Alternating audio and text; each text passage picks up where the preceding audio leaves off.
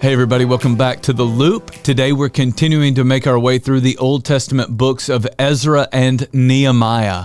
Yesterday we learned that God's people, the Israelites, they had been living in captivity because of their rebellion against God. Captivity was to teach them an important lesson, but they wouldn't stay in captivity forever. God delivered them from captivity. God gave them favor with the new king. The king gave them permission to return to their home so that they could start reconstructing the temple. They were all given gold and silver and all kinds of supplies to help them in their work.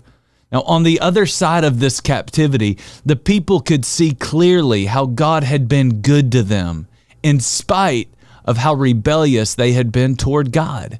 They were so grateful that Ezra chapter 3 verse 11 says they praised God with thanksgiving while they laid the foundation to the new temple. More specifically than that, the people sang these words, "The Lord is good, His love toward Israel endures forever." I want you to think about that today. I'm sure there have been times in your life when you disobeyed God and you had to pay a price for it. God may have used natural consequences or some hardships to teach you an important lesson. Even that right there is a sign that God loves you and He has good things for you.